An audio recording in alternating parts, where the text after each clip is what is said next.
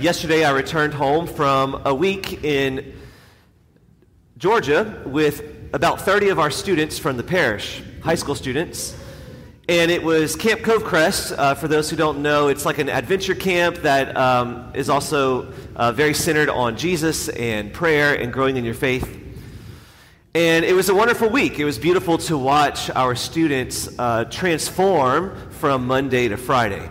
And we did some really fun adventure activities like whitewater rafting and high ropes climbing and just kind of being in the mountains and enjoying the beauty of nature. But also there was a lot of spiritual depth as well. Some amazing talks and some times of prayer and adoration and times to kind of unpack our spiritual experiences in small groups and so forth.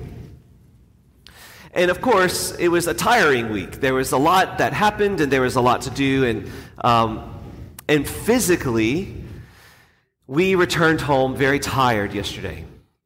And I was reflecting on my fatigue, on how, maybe a little sleep deprived and maybe a little sore in some places and physically pretty exhausted. But what's really interesting is that on a spiritual level, feeling so alive. On a spiritual level, feeling filled. And it's amazing how this can be possible, and perhaps maybe some of you have had this experience before, especially if you have ever gone perhaps on a pilgrimage or on an extended retreat like this, where you can be physically very tired, but at the same time spiritually very energized. Now, it's very important that we do give our bodies rest. We need things like vacations and rest and times to just kind of recover.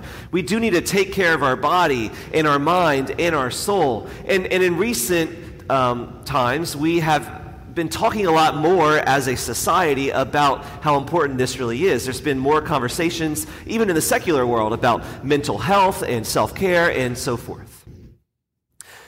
And because we believe we are body and soul persons, we do support holistic health.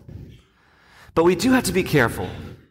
I've found in my experience that it can be very easy to slip into the idolatry of self-care. That sometimes, in the name of trying to find a good holistic health, we can start worshiping comfort and selfishness over a true rest. And you see, rest is not the same as comfort. Rest is relational.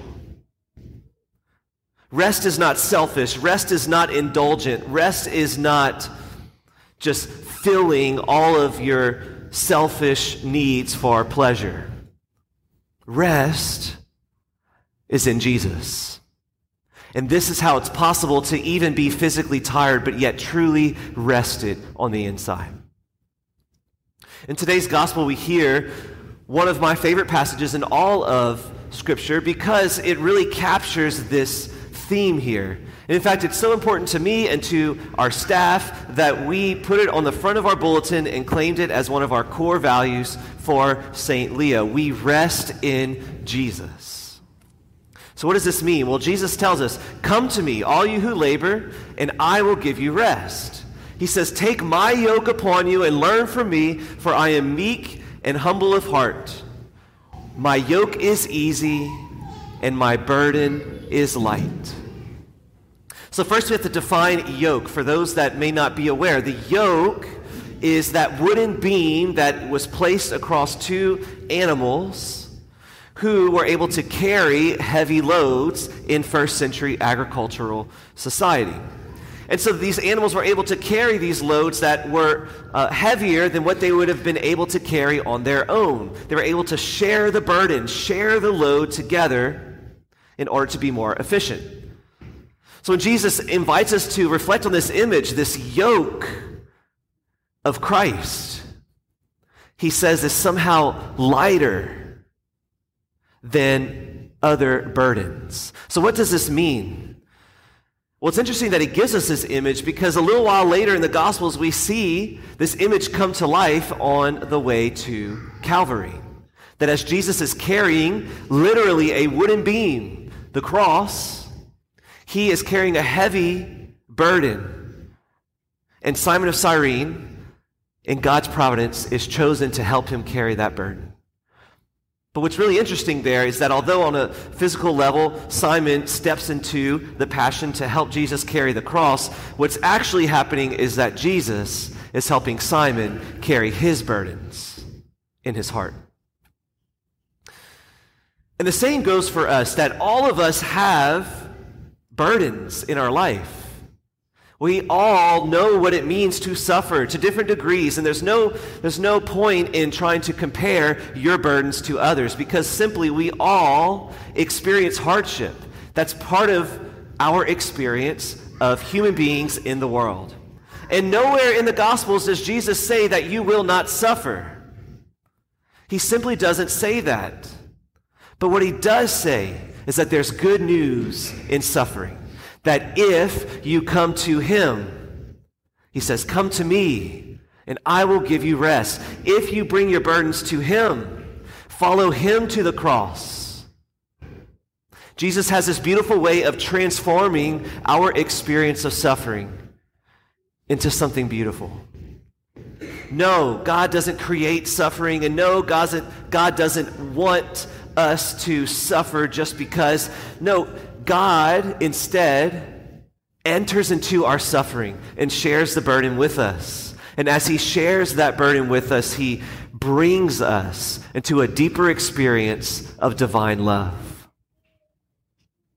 Come to me, he says, and I will give you rest. Take my yoke upon you and learn from me, because my yoke is easy and my burden is light. The yoke of Jesus is so much lighter than the burden of sin.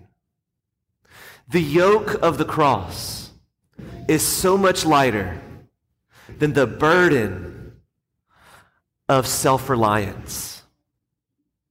The yoke that Jesus invites us to share with him is so much lighter than the burden of self-sufficiency and trying to take control over our own life and self-indulgence and numbing the pain and all of the ways in which we kind of run from the cross.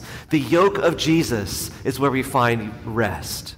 That even in the midst of physical and perhaps even mental and even emotional and spiritual suffering, we can bring all of that to Jesus and share the burden, and somehow in his mysterious, divine way, we enter into his rest. And we come alive spiritually, even though our circumstances may be difficult. So I want to invite you now just to consider, because I know that all of us have different burdens that we're carrying. Consider now, which burdens are you carrying with you today? Which burdens are heavy upon your shoulders today? For some of you, it's a financial burden, which causes a lot of stress and anxiety. Others, it might be a burden of addiction, which causes a lot of discouragement and shame. Maybe there's a burden of grief and sorrow. Perhaps a burden of loneliness. Perhaps a burden of grudges, resentment, bitterness, maybe a burden of fear, maybe a burden of worry,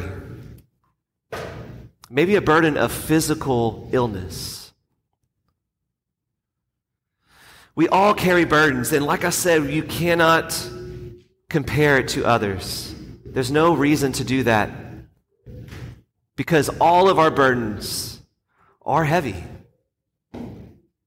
But today, I want to remind each of us that we do not have to carry those burdens alone. That even if you feel frustrated and discouraged because God hasn't taken that burden away from you, perhaps we can be reminded and encouraged that Jesus wants to meet you right there.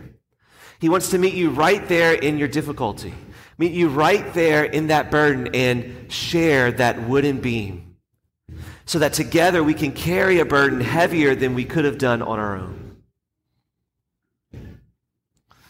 We rest in Jesus. We do not rest in comfort. When we run to comforts and luxuries and pleasures, all that does is numb the pain for a little while and makes the burden heavier. When we run away from the cross, all that does is build up walls around our heart and amplifies the shame that keeps us distant from the Lord. We rest in Jesus, and rest is relational. True rest is in clinging to Jesus, to share your joys and your sorrows with Jesus Christ. And so I want to invite you to have the courage to look deep within your heart, to notice the burdens that you're carrying today. Perhaps you've been in denial and you haven't even been honest with yourself of these burdens. And to give those burdens to Jesus.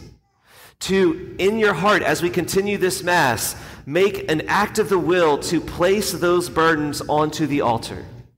To put it inside of the chalice, to let Jesus bring it to the Father. And in so doing, we transform those burdens into hope and into love.